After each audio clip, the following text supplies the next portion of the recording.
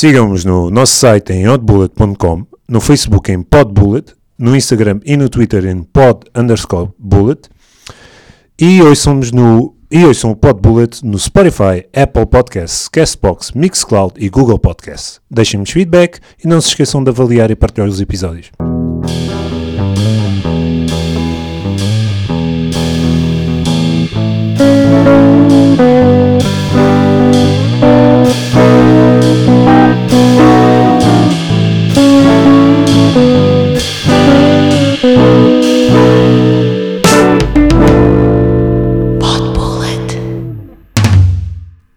Olá! Bem-vindos a mais um episódio do Podbullet. Esta semana temos connosco... Eu acho que nós estamos cheios de energia. Estamos Isto aqui. é só pica.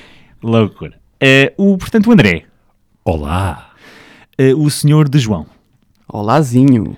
Não. O Gonçalo não... O Gonçalo não está. Não está doentinho. E é pelo melhor, está QO e respira-se melhor neste momento. Exatamente. Finalmente. Através de desobstrução das vias nasais.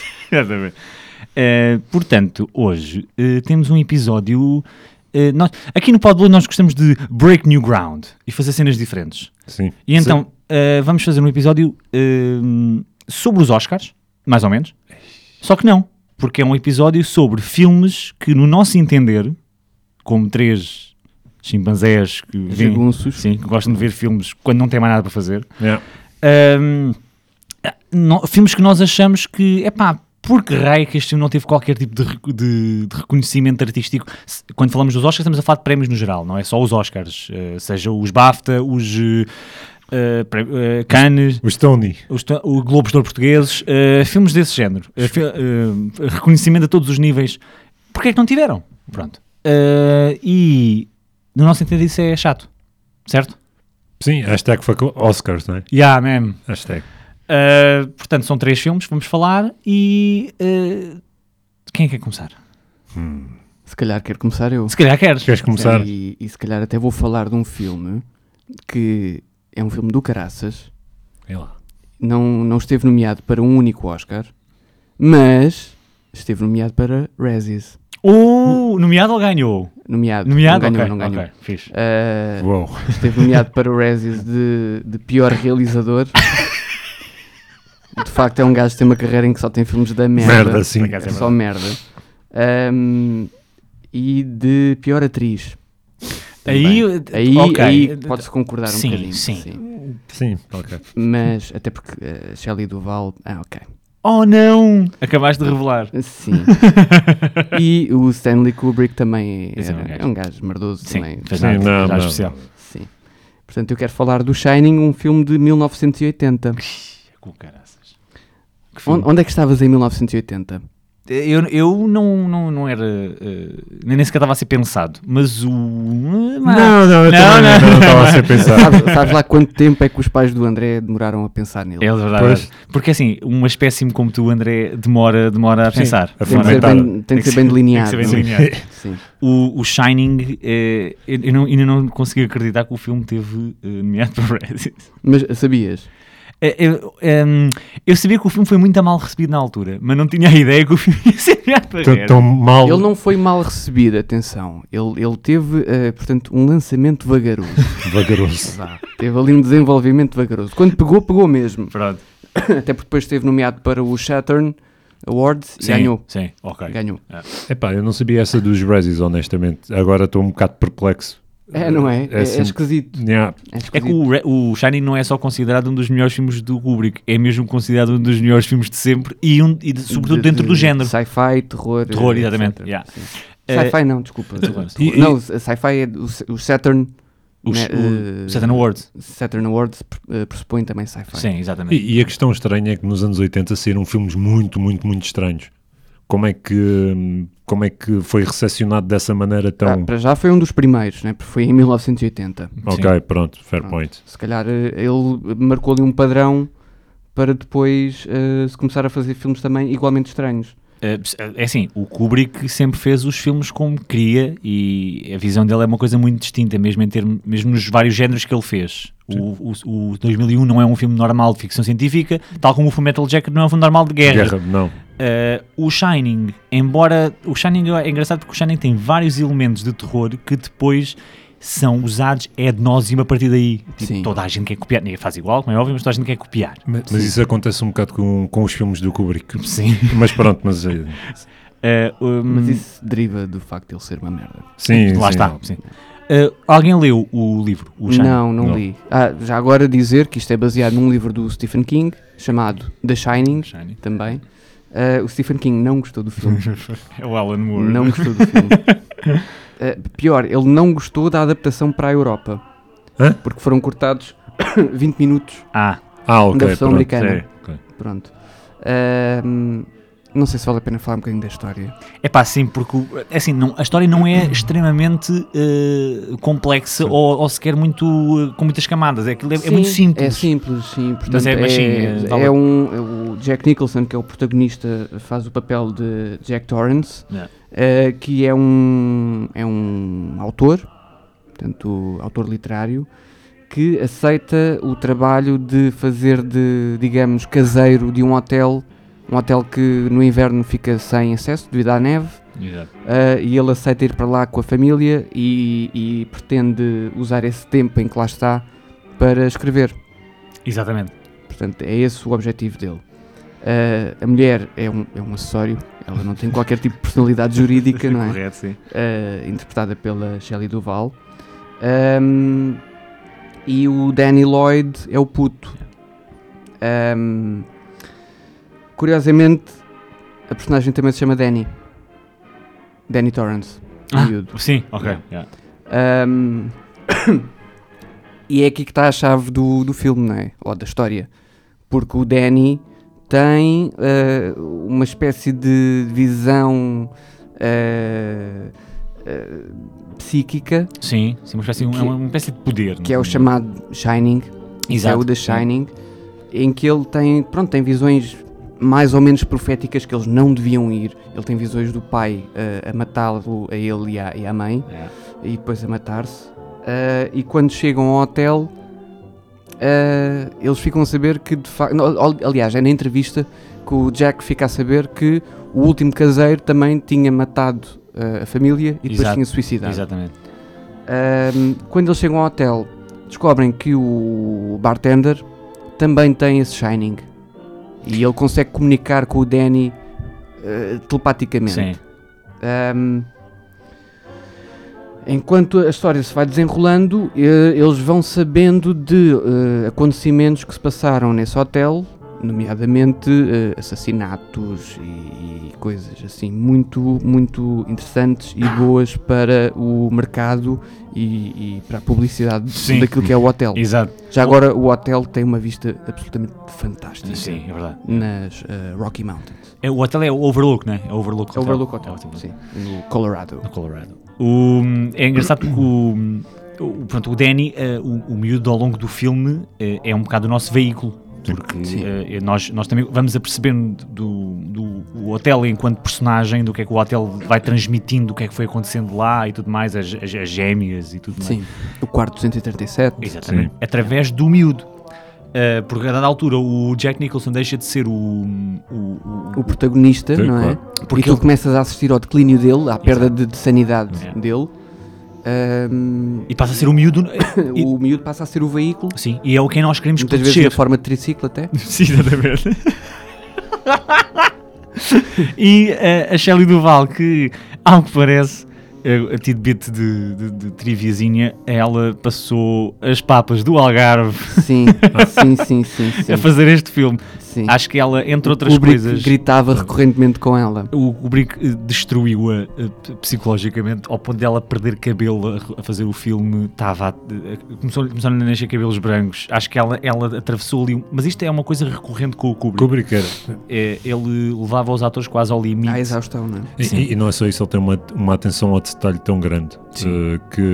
Quase patológica, uma coisa Sim, mesmo. que como é óbvio, ser ator com ele vai ser sempre complicado. Estás bem na cova. Né? Sim. Especialmente se não fores um ator com muito talento. Isto também se não fores um gênio como o Kubrick é, porque ninguém toleraria genericamente um comportamento deste se não se tratasse de uma pessoa extraordinariamente dotada, como o Kubrick. Com o estatuto que ele tinha. Com o estatuto, sim. Na altura, o estatuto dele não era assim, ele ainda não era. Ou seja, ele já era conhecido, mas não era, por exemplo, o último filme Não era aclamado. Não era aclamado. Sim. Estás a ver? Sim, Tanto é que o Shining, lá está, levou ali em barda.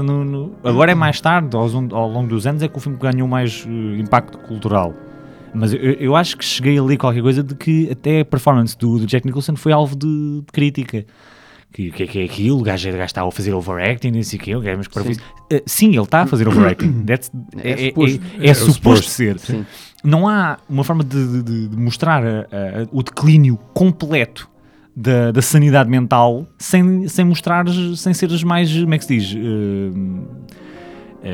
expansivo nas tuas emoções. E eu lembro-me daquela cena muito boa do gajo a perseguir a Shelley Duvall. Não é o Here's Johnny também é muito bom. Sim. Mas é aquela que ela está no cimo das escadas com um taco de beisebol. E ele antes dela lhe dar uma tacada. É, exatamente, mas a frase dele é muito boa, que é Honey, you didn't listen to me. Ele está a dizer, ou seja, eu não te vou fazer mal. Eu só te vou esmagar a cabeça com o taco de beisebol. Mas é só isso que percebes. Como é que tu fazes isto funcionar? Exato. Sem ser over the top? Exatamente. Como é que tu tens essa ideia? Como é que tens? Mas e o ar com que ele diz isto está completamente fora, percebes? E a fotografia é extraordinária. É Kubrick. É extraordinário. Eu acho que vive muito de quadros, e há quadros naquele filme. Exato. Que te marcam muito. Não? Sim. Acho que é isso. Porque eu infelizmente vou ter que bater novamente no Wes Anderson. O Wes Anderson é como... Não sei. Eu até não desgosto. Um querido. É isso, eu também não desgosto do gajo, mas é fofinho. Mas é o que associam sempre. O Wes Anderson é a assimetria, né? Os planos dele são todos quadros. Todos, literalmente, os planos são quadros. Estão todos no centro, está tudo perfeitamente alinhado e não sei o quê. Sim, ok. Mas se forem a ver, os planos do Wes Anderson são estáticos. É tipo, são literalmente quadros. Ou seja, aquilo é... Okay. Ele formata a coisa, está ali, camarazinha, e está muito bem enquadrado. O Kubrick fazia planos simétricos em movimento. O plano quando o miúdo dá a volta com o triciclo e vê as gêmeas ao longe, é simétrico, mas é um plano, é um tracking shot que vai... eu queria falar sobre isso também. Porquê? Porque o Shining foi um dos primeiros filmes onde foi utilizada a Steadicam. A Steadicam, sim. Exatamente. Não foi o primeiro, mas foi um dos primeiros, e isso fez toda a diferença, evidentemente. Sim, porque lá está, a própria câmara é uma espécie de figura que anda ali atrás deles. Sim. Faz parte da narrativa. Faz parte da narrativa, sim. E... Eu estava aqui à procura, porque ontem li outros atores que foram considerados para o papel de Jack. Sim. Um deles era o De Niro. Ok. Sim, na altura sim. Anos 80. Sim, estou a pensar. Harrison Ford. O Harrison Ford já, pronto, enfim. Não. E há outro que me falha aqui, que eu agora não me lembro. Mas também é conhecido. Sim. Eu não estou a ver o Harrison Ford a fazer... Eu também não... O De Niro via. Sim. Agora o Harrison Ford se calhar já não... Mas o Jack Nicholson, é que o Jack Nicholson já tem aquela dose de loucura... Mas na altura não tinha... Era mais sério. Não tinha tanto... não era tanto o estereótipo do papel do maluco. Sim. Anos 80, né? Início dos anos 80. Portanto. Sim. Tanto depois os papéis que ele fez continuaram nessa linha. Sim. Do Joker e por aí. Mas são papéis que têm doses de insanidade, mas que também têm momentos mais calmos. O Jack Nicholson não ficou sempre o maluco. Sim, não. É tipo, altos e baixos, estás a ver? Mesmo no Departed. Há momentos no Departed em que o gajo é completamente espalhafatoso e não sei o quê, mas há outros em que ele é bem calmo e subtil e não sei o quê. Ou seja, a performance também não é uma linha reta. Eu agora fiquei com saudades de ver filmes dele. Estou a falar sério, tipo, estava a pensar mentalmente na personagem dele. Já encontrei a outra hipótese. O teu amigo. Quem? Robin Williams. Considerado... Ok. O Robin Williams... Sim, ele tem um ar demasiado fofinho. Mas ele já fez filmes em que ele interpreta um psicopata e ele dá uma nuance. Uma nuance do caraças. Era capaz. Porque lá está, porque ele consegue te encantar, mas ele consegue ser mau também. E a parte do Jack Torrance também é isso. Ele ao início não é uma besta. Ele é um pai severo, vá. Sim, mas tu consegues empatizar um bocadinho com ele ao início. Chega uma altura que já não consegues, mas no início ainda consegues empatizar. Coitado, o gajo não consegue produzir, né? Ele está numa writer's block, acho eu. Tá. Ele não consegue produzir conteúdo, está preso, está frustrado e eu não me lembro se ele aceita o emprego relutantemente ou ele é do género... Não, eu acho que ele quer mesmo. Ele quer mesmo. Porque quer aproveitar de estar a ganhar dinheiro, não é? A fazer nada, né? Tomar conta de um hotel fechado. Yeah. Para escreve. Yeah. Eu acho que das personagens, dos atores que vocês falaram, eu acho que o único que conseguia fazer aquilo que o filme seria talvez o Robin Williams. Sim. Era o De Niro não? Não, o De Niro ia ficar uma coisa mais direta, mais violenta, mais séria, tu percebes? Ou seja, com aquela layer de espiral e das coisas estarem a sair, com o De Niro normalmente é uma coisa depois muito mais agressiva, uma coisa mais subtil. Acho que ou o Jack, claro, ou então o Robbie Williams que conseguia dar essa nuance. Estou a dizer a nuance, ok? Não estou a dizer que não ficava um filme interessante na mesma. Estou a dizer aquela nuance, eu acho que só o Robbie Williams conseguia. Os outros não. De hipóteses. Sim. Mas, de qualquer modo, o Stephen King detestou qualquer uma das hipóteses e foi pelo Jack Nicholson. E pressionou para ser o Jack Nicholson. Yeah. Mas esse é um tópico interessante dos autores que não gostam dos filmes, porque é uma... Olha, temos aqui mais um episódio. Sim, por acaso já Vamos está aqui. apagar esta parte. Lá está, o filme, e agora contextualizando com o tema, porque é que não ganhou Oscars? Eu não lembro o que é que ganhou nesse ano, honestamente. Eu digo-te quem ganhou. Kramer vs. Kramer. E Ok. foi um ano que teve Apocalypse Now também. O Apocalypse Now ganhou o som e ganhou a fotografia. Ao menos isso. E o Kramer vs. Kramer ganhou tudo o resto. Atenção, o Kramer vs. Kramer não é um mau filme, é um bom filme, é muito emocional, e o Dustin Hoffman e Leles. a maior atriz, A Meryl Streep, fazem papel... ganhou o prémio de melhor atriz, Oscar não? de melhor Ele não atriz ganhou secundária. o Dustin Hoffman. Eu acho que ele... Não sei, peraí, deixa-me ver. Confirmo, eu acho que ele ganhou também. Eu acho que foram os dois. Esse filme é bom. É um drama familiar, é bem feito, é bem realizado, tudo mais. Mas, por amor de Deus. Aliás, eu digo uma coisa. E tinhas o Show Must Go On, Breaking Away e Norma Ray. Norma Ray, ok. Pronto. Desculpem. Ganhou o Dustin Hoffman, Dustin Hoffman de melhor ator. Sally Field, Norma Ray. Sim. Melhor atriz. E a Meryl Streep? Meryl Streep não ganhou a atriz secundária? Ganhou a atriz secundária e o Melvin Douglas ganhou o secundário pelo Being There. Ok. Lamento, mas tanto o Shining como o Apocalypse Now estão a anos-luz melhores filmes do que o Kramer vs. Kramer. Mas lá está, é o filme mais seguro dos três, portanto era óbvio que ia ser mais aceito na academia. E na altura nem era tão played safe como é hoje em dia. De todo. Sim. O Shining tem uma cultura tem um impacto. Tem um culto hoje em dia muito próprio, sim. E toda a gente conhece o plano do Here's Johnny, da Espreita, mas e das Gêmeas. Das Gêmeas e do Red Rum. Ou seja, há várias imagens que se tornaram icónicas na história do cinema diretamente relacionadas com o Shining. Que, por exemplo, noutros filmes do Kubrick não são tão recorrentes. Por exemplo, Então não tens. Não, estou a dizer aqui, em quantidade. Há certas coisas que estão no Shining. Se tu fores a ver o Laranja Mecânica, tu lembras-te da frase do Ultraviolence, o Singing in the Rain. Mas e tem mais um ou outro. Eu não estou a dizer que, obviamente, o Laranja Mecânica é uma obra de arte, mas estou a dizer, temos aqueles momentos icónicos que ficaram. Aqueles que ficam mesmo. Sim. Não é? Depois no Full Metal Jacket, no Doctor Strangelove tens o gajo em cima da bomba. Vai ser uma bomba, sim, claro. Ai porra, agora esqueci-me. Qual? O Full Metal Jacket? Não, esqueci-me do filme que ia referir dele. Merda. Sorry. No... Wise Age? Não, no Odisseia. No 2001, sim. Sim, pronto, Tens o macaco a tirar o osso. Exatamente. E tens o miúdo enquanto... E tens a frase icónica do I'm sorry, I can't let you do that. Exatamente. Pronto. E no Full Metal Jacket tens a sequência inicial do sargento a treiná-los. Yeah.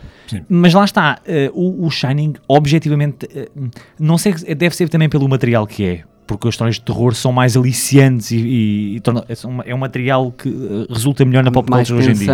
Exato. Quando geras tensão, depois também é uma coisa que te fica mais na memória. Exatamente. toda a sequência quando o miúdo, acho que é o miúdo que vê, aquela cena que há uma enchente de sangue. É o miúdo que vê, sim. Aquilo são... os planos daquela... A forma como o gajo constrói aquilo é super desconfortável de ver. O filme não é de terror de te assustar. O filme é de terror de tu ficares... Desconforto. É um desconforto total a ver aquilo, meu. Não é tipo, não está alguém atrás de uma porta para te... É terror psicológico. É terror psicológico. Eu acho que ainda assim é o terror mais interessante. Pessoalmente, eu não gosto de filmes de terror, mas esse, pá, resulta ver aquilo. Porque tem uma história. Não é simplesmente spooky. Sim. Não é tipo, de 15 em 15 minutos alguém tem que estar assustado. Mas isso não eram os filmes do Kubrick sequer. Não, eu acho que eu se calhar... Não são filmes do Kubrick, nem são bons filmes de terror, Pois, né? sim, claro. Os slashers e os jumpscares e não sei o quê. Sim. Isso a mim, honestamente, eu não gosto particularmente, mas não é porque me meta medo, é porque me faz rir. Isso dá-me vontade de rir. Os jumpscares. Porque tornou-se uma fórmula, já sabes onde é que aquilo vai. Eu não sei se o Kubrick fez este filme querendo que ele fosse um filme de terror. Eu acho que ele quis fazer um filme dele. É um filme dele. É um filme à Kubrick, dentro deste material. Sim. Que por acaso resulta e ele no filme. adaptou as sensações que o livro lhe deram. Exatamente, sim. E depois levou do Stephen King. Sim, o Stephen King disse que não, pá. Neste afinal não. Queres passar já? Ou Queres tirar algo? Como é que é a frase? Queres fazer umas últimas anotações em relação ao Shining? Não. Tens coisas para dizer em relação ao Shining? Não, porque acho que foi tudo dito. Eu para mim... That's a first. Não, foi tudo dito de uma maneira resumida. O filme teve um impacto cultural como quase todos os filmes do Kubrick teve. Sim. Que é uma coisa incrível, que hoje em dia ainda há muitas replicações da forma dele, era a única coisa. Todas, mas nenhuma chega lá. Não, claro que não, isso aí, esquece. Sou eu? Ok. Sim. Então é assim, 1964, este filme é um filme bastante curioso, é de um realizador, não sei se vocês já ouviram falar, Kubrick. O Kubrick? Yeah. Fogo. Isto disse um episódio do Kubrick. Este filme... Tu vais-nos salvar, Diogo. Sim. Este filme para mim é um filme bastante curioso, e é bastante curioso por muitas coisas. E eu vou começar pela parte mais curiosa de todas. O filme chama-se Dr. Strangelove e... And How to Dismantle an Atomic Bomb. Sim. Não. Não, isso é YouTube, foda-se. Mas pronto, mas é lá perto. Or How I Stopped Worrying and Love the Bomb. Espera, é isso, porque tem acrónimos, o título tem acrónimos, mas é How I Learned to Stop Worrying and Love the Bomb. Love the Bomb. E o filme, o filme é uma cena muito peculiar, mas eu quero começar pelo Peter Sellers. Sim. Ele é o filme. Ele Ele é o Robocop. Não, isso é o... É o Peter Sellers. Não é o Peter Sellers. Não, mas o nome é parecido. Ai, caraças. Já te digo o que é. É o Pietro Sellers. Não, mas eu queria... Não é o Peter Sellers. Não é, meu. Fogo. Mas é parecido. Toda a gente Vivi pega toda no a minha telemóvel. vida. Mas pronto, É o continuando. Peter Weller. É uma merda. Quem escreveu isso é disléxico. O Peter Sellers do Robocop. Era giro. E porquê que era giro? O Peter Sellers era conhecido Peter Wellers. Era conhecido pelo Não há seu... condições para continuar. Era conhecido pelo seu humor físico. O Peter Sellers é predominantemente conhecido como um ator cómico, vamos dizer assim. Sim, como é difícil. Era o de Pantera Cor-de-Rosa, né? Obrigado. Era aí que eu ia Desculpa, chegar. Era aí que eu ia chegar. Fuck, Spoilers. fuck. Em que a piada dos filmes dele tem mesmo a ver com ele ser clumsy e acontecerem sempre coisas sempre inusitadas. Um pouco como tu, não é, André? Sim. Daí Seu desengonçadão. daí eu me rever nele. Um fator curioso que eu não sabia é que ele fez o primeiro Pantera Cor-de-Rosa antes do Dr. Strangelove. Já tinha feito o Pantera Cor-de-Rosa? Sim, em 63, o Dr. Strangelove é de 64. E isto é tudo muito importante porque... Fez ao Doctor Strange. Grande filme. Esse é um grande filme. Benedict Cumberbatch. Ainda vai haver um segundo, vamos já ver. A sério? Não. Nunca acabem. Não. Então, o filme de facto é o Dr. Strangelove e o filme é o Peter Sellers. Sim. É o Peter Sellers a fazer de Peter Sellers. E porque é que eu queria falar um bocado da carreira dele? Porque o tipo de humor que ele faz no Pantera Cor-de-Rosa não é um humor que ele faz num filme sobre bombas atómicas, Sim. como é óbvio, mas o homem era um talento para mim e era um excelente ator. E este filme é um character study, acho que é assim, Sim. em que basicamente a história tem a ver com, o próprio título diz, bombas nucleares. Yeah. É basicamente isso, tem a ver com os russos e os americanos. É o cenário da Guerra Fria. Sim, cada um a contra-atacar a questão das guerras e de repente entra na sala um doutor nazi, sim, porque ele era nazi, numa cadeira de rodas e que fala de uma maneira muito peculiar. Epá, Como o Robocop. Stay out of trouble. se calhar... espera aí. Não, mas isto é do Robocop.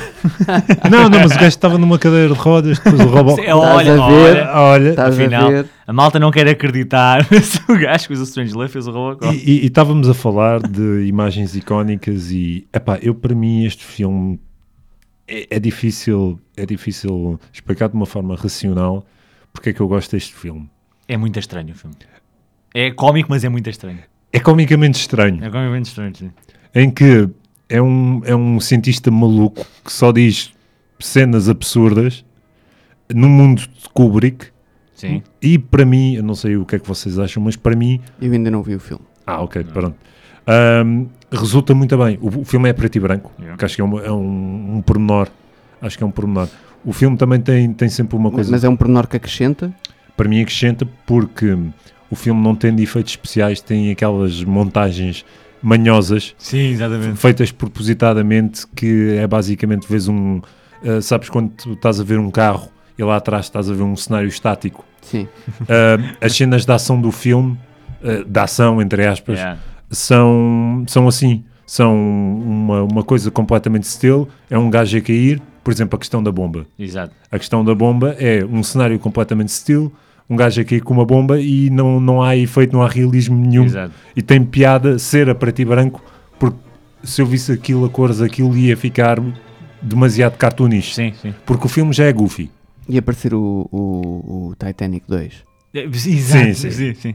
Ia ficar um filme mal feito. Mal feito. Aqui, essa parte de não haver efeitos sociais ser uma coisa muito caricatura e muito ridículo é parte integrante da história. Sim, eu estava-me a lembrar da cena dos aviões, mesmo os efeitos especiais, do barulho dos aviões e não sei o quê. Aquilo lá está, cartoonish, Sim. mas como é preto e branco não expõe. Tu achas que o Strangelove não interpretes mal, mas I'm out to finish. é uma espécie de precursor do Aeroplane. O que é que eu quero dizer com isto? Ok, essa é uma boa pergunta. O que é que eu quero dizer com isto? Sim. Não, o tipo de humor, em certos momentos, pode ser até comparável, em termos de estrutura. O humor só. Sim. E o facto do filme ser uma caricatura, ridicularizar uma situação séria, no Aeroplane nada é sério, mas no Strangelove são coisas sérias. Achas que pode haver ali uma correlação entre os dois ou não? Eu acho isso uma questão interessante e acho que sim, acho que podes, porque lá está, o Dr. Strangelove, apesar de ser um filme considerado comédia negra, a verdade é que eu não sei como é que reagiria o filme sair no meio da Guerra Fria. Exato. Não sei como é que eu, como espectador, ia achar piada aquilo ou não. Percebes? Porque é baseado, não é baseado em factos reais, é baseado também vagamente num livro, mas que não é do Stephen King. Mas como é que eu ia dizer? A questão nuclear era uma questão muito sensível na altura. Sim. Portanto, sair um filme daqueles com aquele tema Felizmente agora já não é uma questão sensível. Sim. Não, mas eu estou a dizer especialmente na altura, porque havia toda aquela tensão e havia aquelas conspirações e um lado contra o outro. Mas respondendo à tua pergunta em si, acho que sim, o tipo de humor vai bater um bocado. Vai bater um bocadinho. Vai bater aquele absurdo que depois escala no aeroplano. Tem muito lugar aqui, portanto é uma pergunta, por acaso é uma coisa que eu nunca tinha pensado e que acho que é uma observação inteligente, diria. Não é habitual. Não, da tua eu parte tenho que não. aproveitar. Eu continuo a achar que é um precursor do Robocop. Pá, E ninguém me tira isso da ideia. Ninguém. Eu juro, eu gostava de ver, honestamente, o Peter Sellers a fazer um Robocop. Acho Também que é eu. absolutamente mágico. eu também gostava, ia ser um filme do caraças, mas Eu acho que é um filme estranho para o Kubrick, se fores a ver. Dentro da carreira dele, ele fez vários géneros, né? Mas é um filme estranho para ele. não, é assim, é e não é. É porque o Kubrick fez um filme de cada quase, de cada género. Sim, Percebes o que é que eu estou a dizer? Mais ou menos. mas por isso mesmo, eu acho que ele fez o Lolita, meu. A adaptação do livro do Nabokov. Eu acho que o que é estranho é... tipo, aquela cabeça, o gajo faz um Lolita, depois faz o Strangelove, faz o Spartacus, faz o Shining, é tipo... Eu acho é que o que é estranho é, quando associamos qualquer coisa a Kubrick, temos uma imagem séria e temos uma visão do cinema super minuciosa. Sim, E tu depois vês aquele filme e não é nada disso. exato. Como nós dissemos, o filme tem aqueles efeitos um bocado low budget, é uma comédia, que é uma coisa que tu não vais esperar do Kubrick. Yeah. E portanto é um corpo estranho, mas ao mesmo tempo faz um bocadinho de sentido, tendo em conta que ele sempre tentou ter uma diversidade de temas Sim. nos filmes dele, porque eu não consigo ver 2 filmes dentro do mesmo tema no catálogo dele, Exato.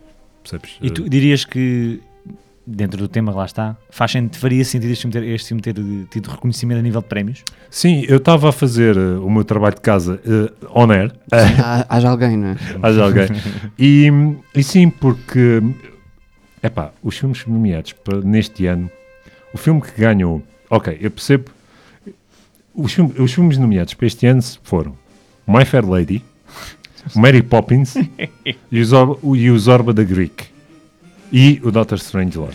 Fuck. O Doctor Strangelove Foi nomeado. Ok. Adivinhem quem é que ganhou? Ganhou o My Fair Lady. My Fair Yeah. Lady. Pois. Sim. I rest my case. Mãe do céu. Porque o Mary Poppins eu percebo do ponto de vista comercial e o impacto que teve e não sei o quê. Sim. Mas o Zorba the Greek, agora assim nem estou a ver qual é o filme, se calhar em Fomos português. completamente esquecidos pela história. Pois, olha, para melhor ator, para mim, para melhor ator ainda é mais ridículo. Estavam nomeados o Peter Sellers, o Anthony Quinn, o Peter O'Toole, um bom ator, Esse gajo que nunca ganhou um Oscar, acho eu. Ganhou Nunca- um póstumo. Nunca Alguma ganhou. coisa assim. que é outro ator esquecido Pois é. no cinema. Não, esquecido não é. Não. Ganhou prémios. Pronto. Sim, mas Oscars. nunca teve o reconhecimento que para mim devia ter tido. Mas isso, o Richard Burton Sim. e o Rex Harrison. O Anthony Quinn, eu acho que é o gajo do Jaws. É? É um dos gajos do Jaws.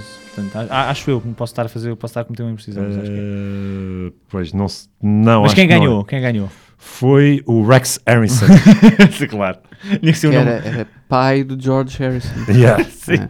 Epá, e porquê que eu estou a falar dos outros atores? Porque, independentemente de se gostar do filme ou não, é uma performance do Peter Sellers. É do caraças. É do caraças. Eu vi, não vou dizer que vi mais do que 7 filmes do Peter Sellers, mas dos filmes que eu vi do Peter Sellers, ele é um ator bastante bom, mas este é o filme mais completo, porque os outros são mais goofy. É.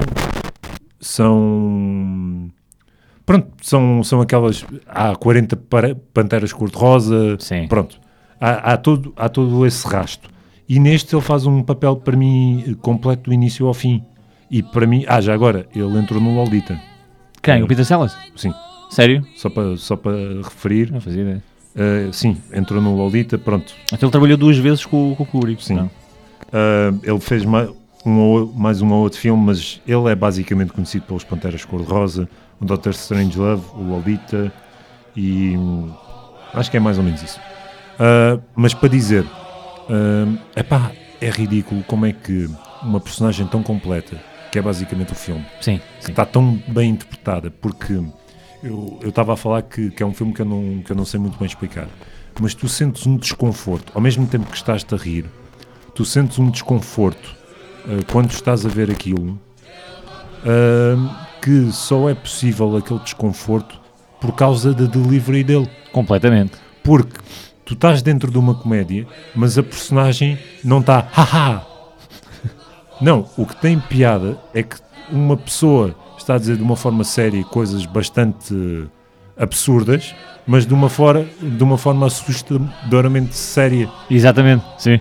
Porque ele, basicamente, durante o filme, ele está a sugerir maneiras de conseguir contra-atacar aquilo, porque ele é trazido como um analista, vá.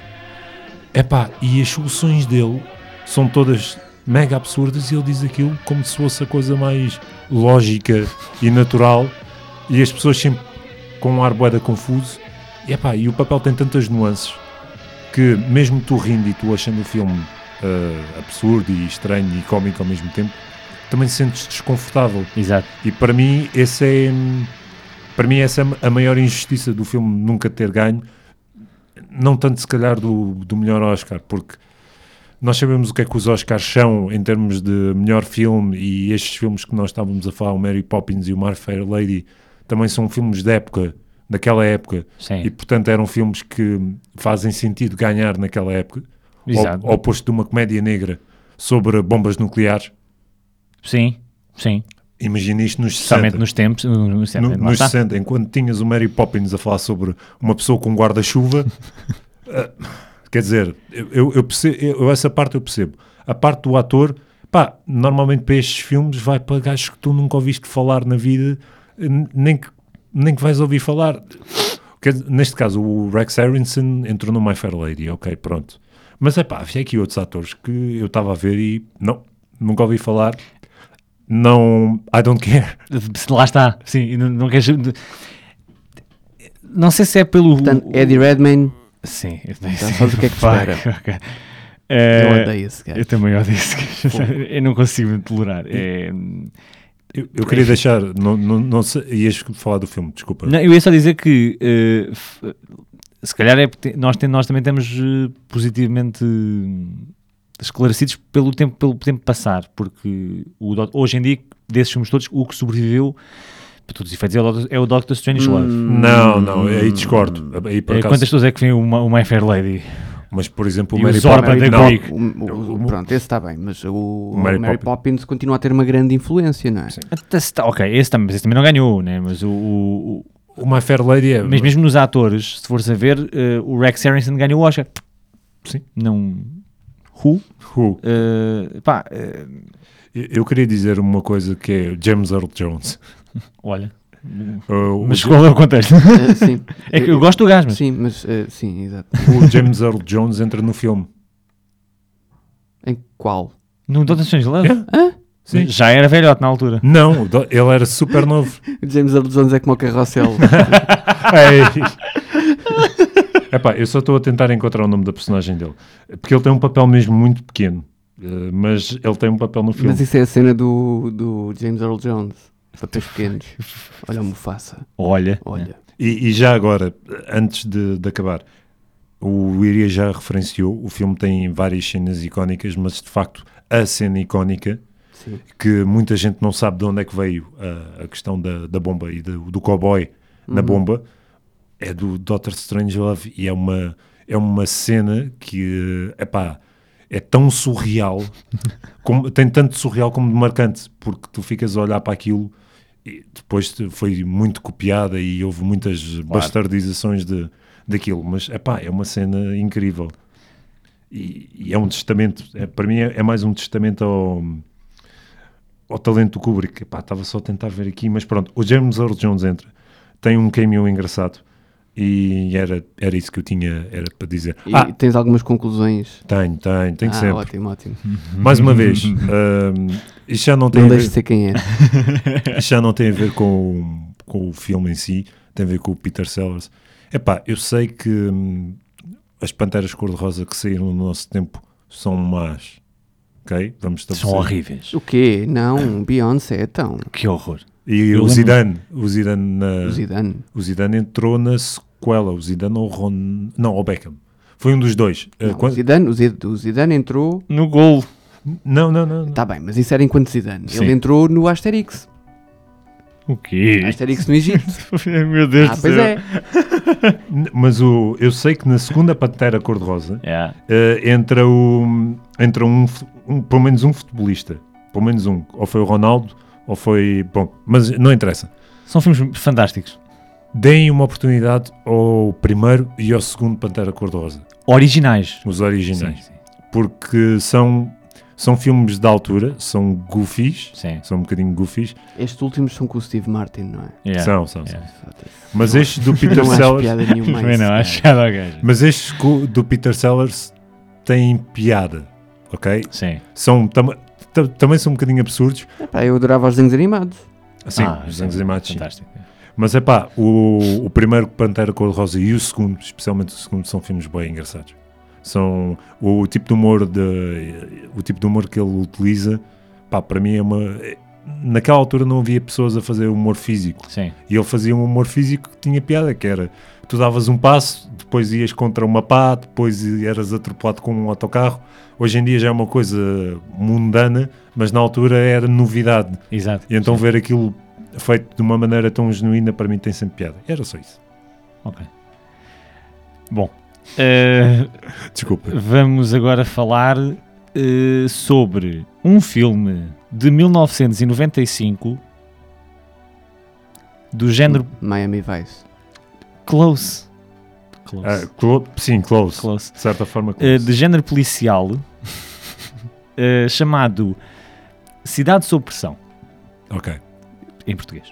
Em brasileiro é Fogo contra Fogo. Fogo contra fogo. Sim, eu não Em sei se- inglês é Fire Against Fire. Fire and City Under Pressure. É isso? É a versão britânica e a versão americana. Exatamente. Sim. Estamos a falar de Hit. Um filme que, salvo erro, há uns bons episódios o André referenciou. É capaz. Eu lembro-me na altura de teres falado sobre isso. Ficaste logo com a pulga atrás da Fica- orelha. Foi. Porque o André... lá está. A O ponto André com, tem pulgas. o André tem Foi, pulgas, senhor. empolgas bastante. A ponto com o Miami Vice é porque o gajo que criou o Miami Vice é o realizador do Hit, que é o Michael Mann. Certo. E o Michael Mann é assim um daqueles realizadores que, por alguma razão, não se fala. Sim, é estranho. É estranho. um boss do caraças. Ele tem poucos filmes, eu vou dizer os filmes todos, vocês conhecem todos e praticamente devem gostar de todos. Para já. O último dos Mohicanos, The Last of the Mohicans, com o Daniel Day-Lewis. Uhum. É um filme espetacular. O Hit, pronto. Depois, o The Insider, com o Al Pacino e o Russell Crowe, que é um filme muito bom. Ah, já sei qual é também. Isso é bom. Ali, com o Will Smith, Sim, sim. sobre o grande. Sim. Collateral, que é um filme absolutamente genial, Um dia temos que falar sobre do isso. Tom Cruise, exatamente. Depois fez a versão filme do Miami Vice. Sim. E o último filme dele Que é uma merda. que é uma merda, verdade. Estranho, porque ele fez a série é boa. É um bocado estranho. Eu já vou ir. E o último filme dele é o Public Enemies, com o Johnny Depp e o Christian Bale e a Marion Cotillard. Não sei. Que é Eu sobre vi- o John Dillinger, sobre o bank robber americano que depois é apanhado pelo FBI, o Christian Não, Bale. não vi. É giro, o filme não é extraordinário, mas é Eu giro. vi os primeiros 20 minutos e depois... Pronto. Mas para trás, reparem, os filmes estão aqui mesmo. Sim, não. Então, são coisas. O Ali é um dos melhores filmes de boxe de sempre. Também não há muito. Não, mas há o Raging Bull. E o Raging Bull normalmente tem sempre ali a. O Hurricane do... O Hurricane também é bom. Também. Exatamente. O Collateral é um filme espetacular. O Último dos Mohicanos. Ele tem uma carreira brutal. O que é que ele é conhecido, infelizmente? Pelo Shaky Cam. Pelo shaky cam e pelos aqueles planos que ele faz de carros. Mas a gente já... Sim, mas normalmente quando a gente pensa em Michael Mann, o gajo não consegue estar parado com a câmara. E é errado. Porquê? Hit. E agora vamos entrar no Hit, porque o Hit é um filme absolutamente genial. É realizado pelo Michael Mann e é protagonizado pelo Al Pacino e o Robert De Niro, que não sei se eram atores tipo Não. Não. Estavam a surgir. Em 95 estavam a surgir. O Robert De Niro já tinha 2 Oscars. O Al Pacino já tinha 1. Já tinham feito Padrinhos, Taxi Drivers e Raging Bulls e tudo mais. Mas é a primeira... não tinham feito o Irishman. Mas não tinham feito o Irishman. Esta é a primeira vez que eles contracenam. Eles têm 3 filmes juntos. O segundo, eu só quero fazer aqui uma adenda, é com o 50 Cent. Eu sei qual é esse. What? Eu sei qual é esse. É um filme muito mau. É verdade. Sim, é Al Pacino, é verdade. Robert De Niro e Fifi. E Fifi. What? 50 Cent. 50 Cent. Que filme é esse? É como é que é? Procurei o nome. Extraction, não sei o que. É absolutamente horrível. Existe. Fez dinheiro? Não. Aliás, não fez dinheiro e não há razão para ter existido um pouco. Pois não, mas Pronto. existe. O Hit é sobre... O De Niro interpreta um assaltante, daqueles veteranos, daqueles gajos que tipo, mega boss, nunca foi apanhado. E ele tem uma equipa.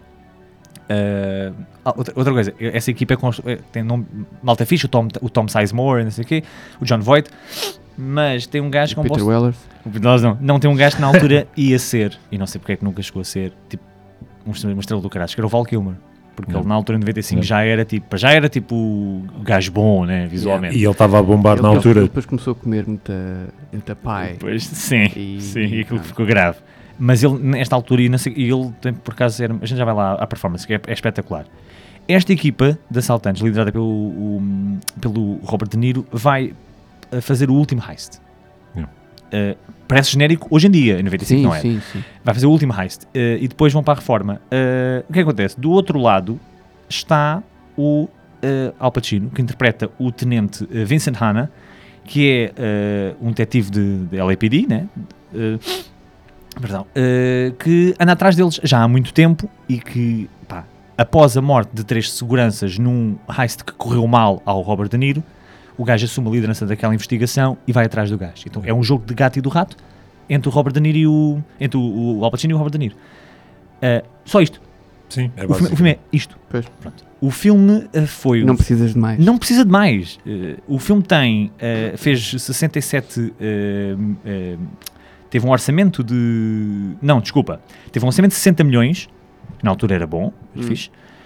E fez 67 milhões nos Estados Unidos e no mundo inteiro fez quase 200 milhões. Portanto, também está tranquilo. Ou seja, foi um box office moderadamente interessante.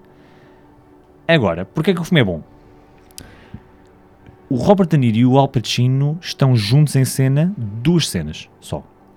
É a cena icónica no café, em que literalmente eles combinam encontrar-se e vão falar. É uma cena aí de 8 minutos em que eles estão só, simplesmente a conversar sobre a vida, os dois. É espetacular, no meio de um diner. Sim. E depois é o final do filme, eu não vou spoiler. Ou seja, o resto do filme são 2 horas e tal, eles nunca mais se encontram. Há uma tensão entre as 2 personagens que se vêem 2 vezes ao longo do filme todo, que é inacreditável. E a performance do Robert De Niro neste filme é uma das minhas preferidas dele, porque é bué subtil, é bué calmo, ele é um assassino, é um assaltante e assassino também, mas é um gajo calculista, extremamente inteligente, mas muito calmo, muito suave, estás a ver? Muito, tudo controlado, não há nada ali de medo, não há nada ali de receio. Super controlado. E o Al Pacino também. E é essa a piada, é que as 2 personagens estão em pleno controlo, estás a ver? E andam a chocar um contra o outro sem nunca verdadeiramente chocarem. Lá está, têm 2 cenas juntos. Mas depois tens uma parte gira do filme, é quando o Al Pacino começa a fazer o breakdown. Exato, porque o Al Pacino, a coisa vai ficando cada vez pior, né, para o lado da polícia, porque eles são muito bons, não é? É difícil apanhá-los. E o Al Pacino também reflete também a vida familiar destas personagens, sim, tanto do lado do Robert De Niro, que é uma vida um bocado... Ele está com quem está naquele momento, naquela cidade, sim, e depois vai para outra e estão sempre a mudar. O Al Pacino divorciou-se, tem uma casa arruinada, não sei o quê. Ou seja, o filme explora não só a dinâmica entre eles os dois, mas também a família de um polícia e a família de um assaltante. Mas isso o Face Off também faz. É verdade, sim, mas isto é um filme sério. O filme tem, e agora, hands down, uma das melhores fotografias de sempre. O filme é todo banhado em azul e preto. Ponto interessante sobre isto. Conhecem um filme que é o Dark Knight? Sim. Não. Não vi. Não viste? Não. Devias ver, é um gajo que tem um... É com o Gareth Bale, não é? Gosta de morcegos, não é? O Gareth Bale. O gajo gosta de Estás muito... aí, mas eu uma vez ouvi o Dani a chamar Christian Bale ao Gareth Bale. A sério? Não pode ser. Real. Yeah. Fucking Christ. Ok. O Dark Knight, do filme do Christopher Nolan, o Nolan disse, e passo a citar... Isto é uma imitação do Hit. Foi? A sério? Não foi word by word, mas o que ele disse foi que para o filme do Dark Knight ele tirou muita inspiração no retrato de Gotham City, diretamente do filme Heat, para contar uma história muito grande de uma cidade. Não das personagens, mas da cidade, enquanto personagem.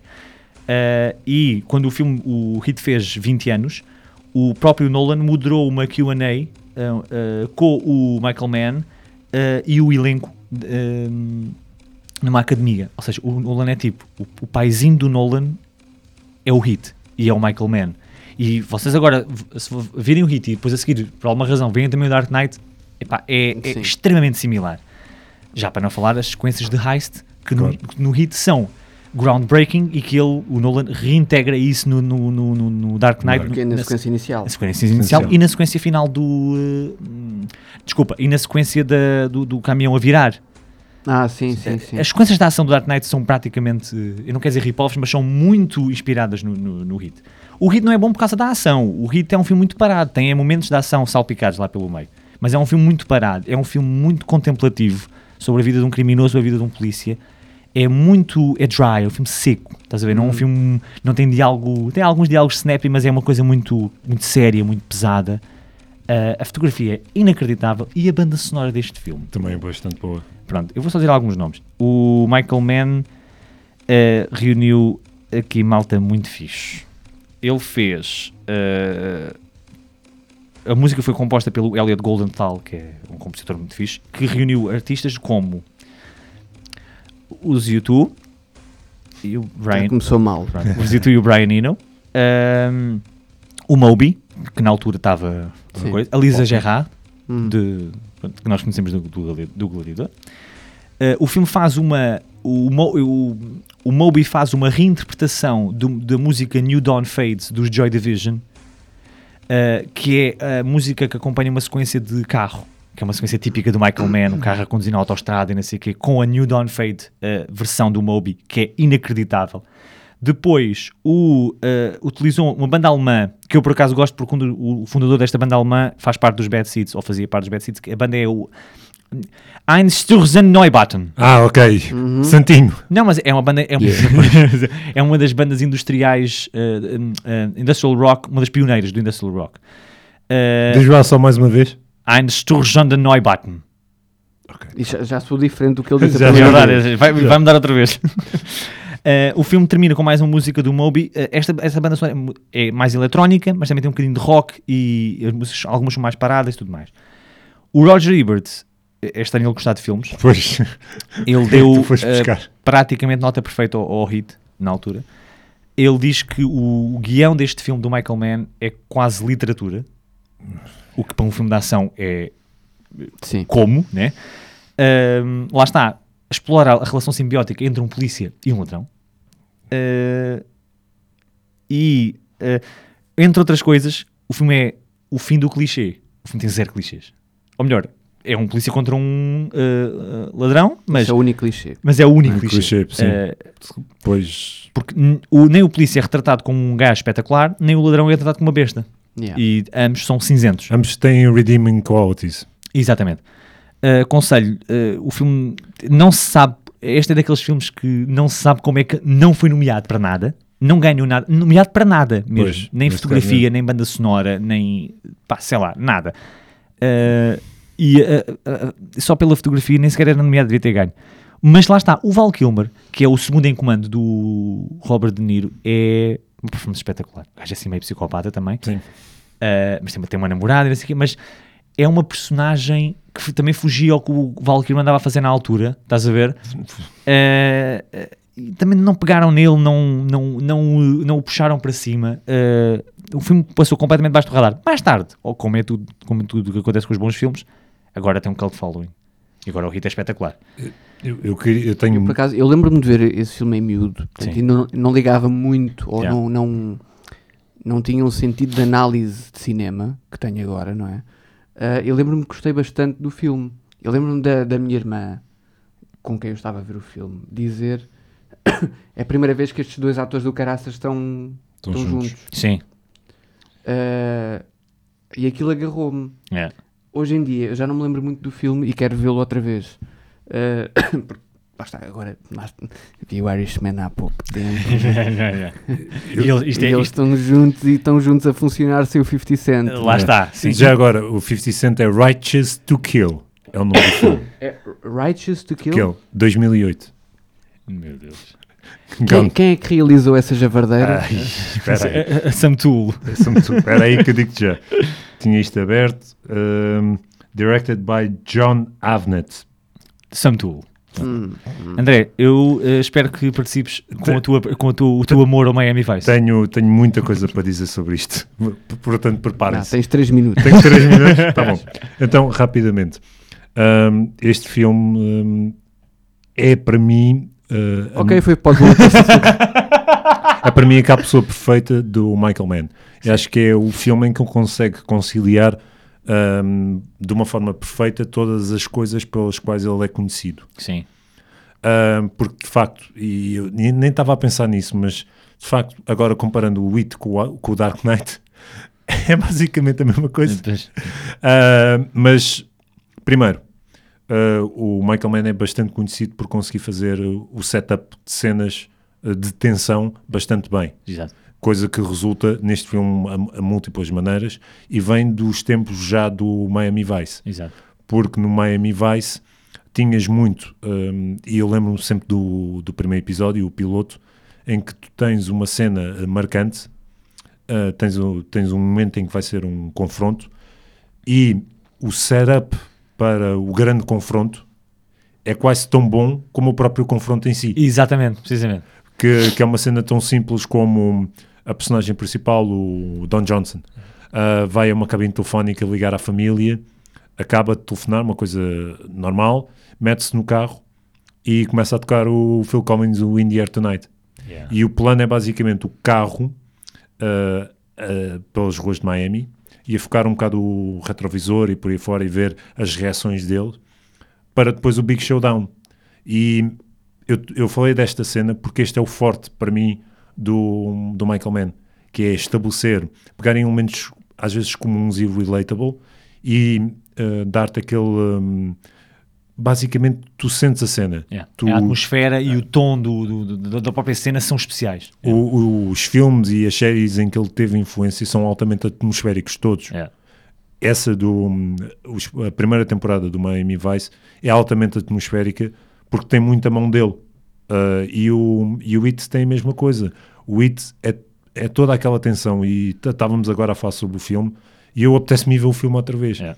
Porque o filme tem aquela coisa de a cena do café. A cena do café são dois elementos que estão em conflito, mas que estão ali a conversar como, olá, tudo bem, como está? Como é que está tudo consigo e com a sua família? Yeah. E há ali todo um subtexto que cria uma tensão e tu notas muita tensão, mas são duas pessoas a conversar. Yeah. E, para mim é uma cena espetacular e, de facto, a música, como em todos os outros trabalhos dele, está on point. O casting é espetacular. Não é só o Val Kilmer, o Al Pacino e o De Niro. Não, tem a Ashley Judd, tem Tom Sizemore. Sim, tem... tinha outro que eu agora... espera aí, dê-me um segundo. Eu tenho aqui que eu posso dizer. O John Voight. O John Voight, exatamente. E pronto, tem o Danny Trejo a fazer Danny Trejo. Claro, como sempre. Natalie Portman. Faz um cameozinho, né? Sim, Natalie Portman. É para aí 3 anos depois do Leon, né? Sim. Estão muito miúda também. Muito miúda, muito miúda. Assim. Portanto, a quem nunca viu, recomendo. Eu acho que, e pegando na deixa que o Diogo deu, vai bater depois ao Colateral. Pois vai. Porque o Colateral também vive muito da atmosfera. Em que são histórias que são relativamente simples, mas que depois vivem muito da fotografia dele, completamente, do setup que ele faz e de todo aquele clima em que tu ficas submerso. Yeah. Porque tu dentro daquelas 2 horas ou 2 horas e tal, tu estás dentro daquele mundo e com aquelas personagens porque são relatable. Exato. Porque não, lá está, não há aquele estereótipo do branco e preto, não há bom e mau. Há coisas boas e coisas más em cada personagem. Exatamente. E tu consegues perceber e consegues acompanhar emocionalmente o que se está a passar, e para mim é formidável. Só uma parte em relação aos Oscars, já que para contextualizar, o filme é de 95, portanto presumo que os Oscars para esse filme tenham sido de 96. Sim. Eu compreendo não ter ganho, porque quem ganhou neste ano foi o Braveheart. Ok. Qual eram os outros nomeados agora? Os dois nomeados era... Pois. Calma. Portanto, Apollo 13. Ok. Il Postino. Não faço a minha, acho que é. Sense and Sensibility. É um filme aristocrata inglês de cenas. Estás a ver os filmes aristocratas. É tipo Downton Abbey, mas em 96. Mas de mau. Não é, estes filmes nunca são maus, são simplesmente secos. Sim. Até porque esse não deve ter a Maggie Smith. Não, acho que não. Vai daí.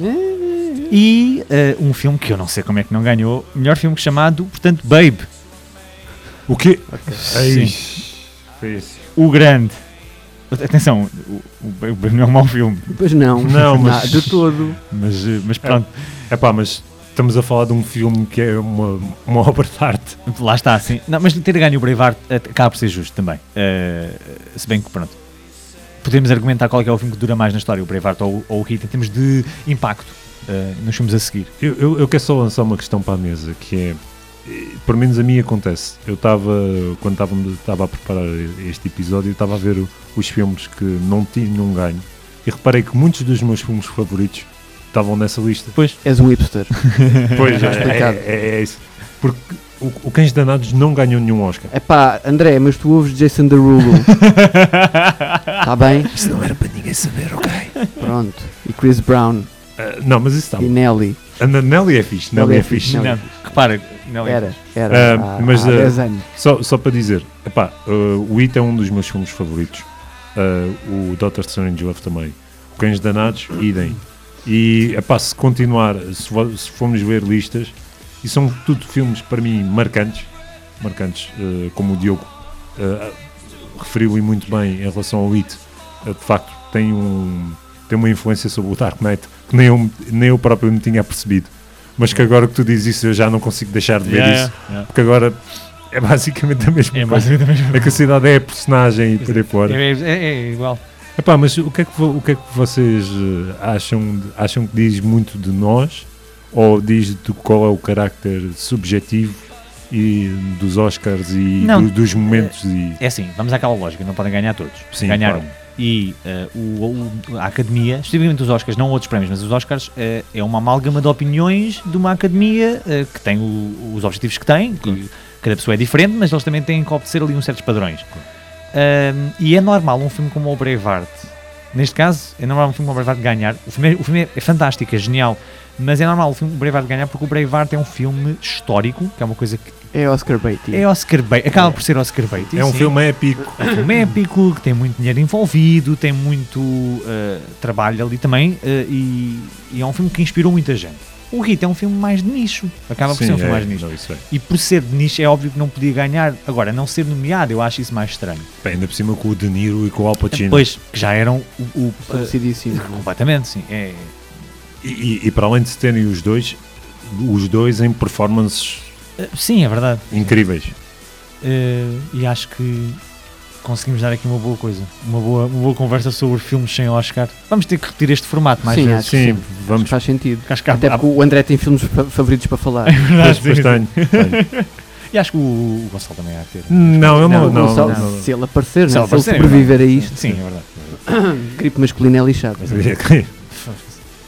Então, olha, eu desejo uma boa semana a toda a gente. Exceto a vocês os dois. Tá bem. E ao Gonçalo também, não? E ao Gonçalo. Ele não vai ter uma boa semana. Pois não. Tchauzinho, pessoal. Beijinhos.